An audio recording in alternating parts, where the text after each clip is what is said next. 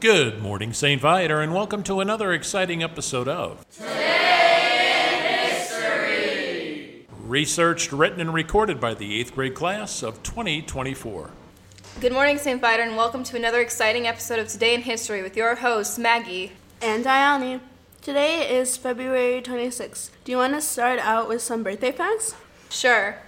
If your birthday is today, you share it with Erykah Badu. She is a songwriter, singer, actress, and hip-hop artist. She was born today in 1971. I like hip-hop. Today is also country singer Johnny Cash's birthday. He was born in 1932.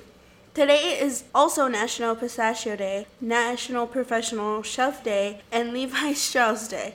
I don't like pistachios. Me neither. Do you like music? Yeah, of course. Who doesn't? Well, today is your lucky day because Michael Jackson's song Thriller reached number 1 on the Billboard Top LPs and Tapes chart today in 1983. I think I've heard that song before. Michael Jackson was the king of pop. Well, that's cool to know. Guess we should get our sad fact out of the way. Yeah.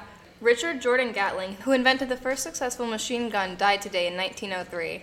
Well, those were awesome facts for today, but I guess we ran out of time. We'll be back tomorrow with more facts. Bye, St. Viator.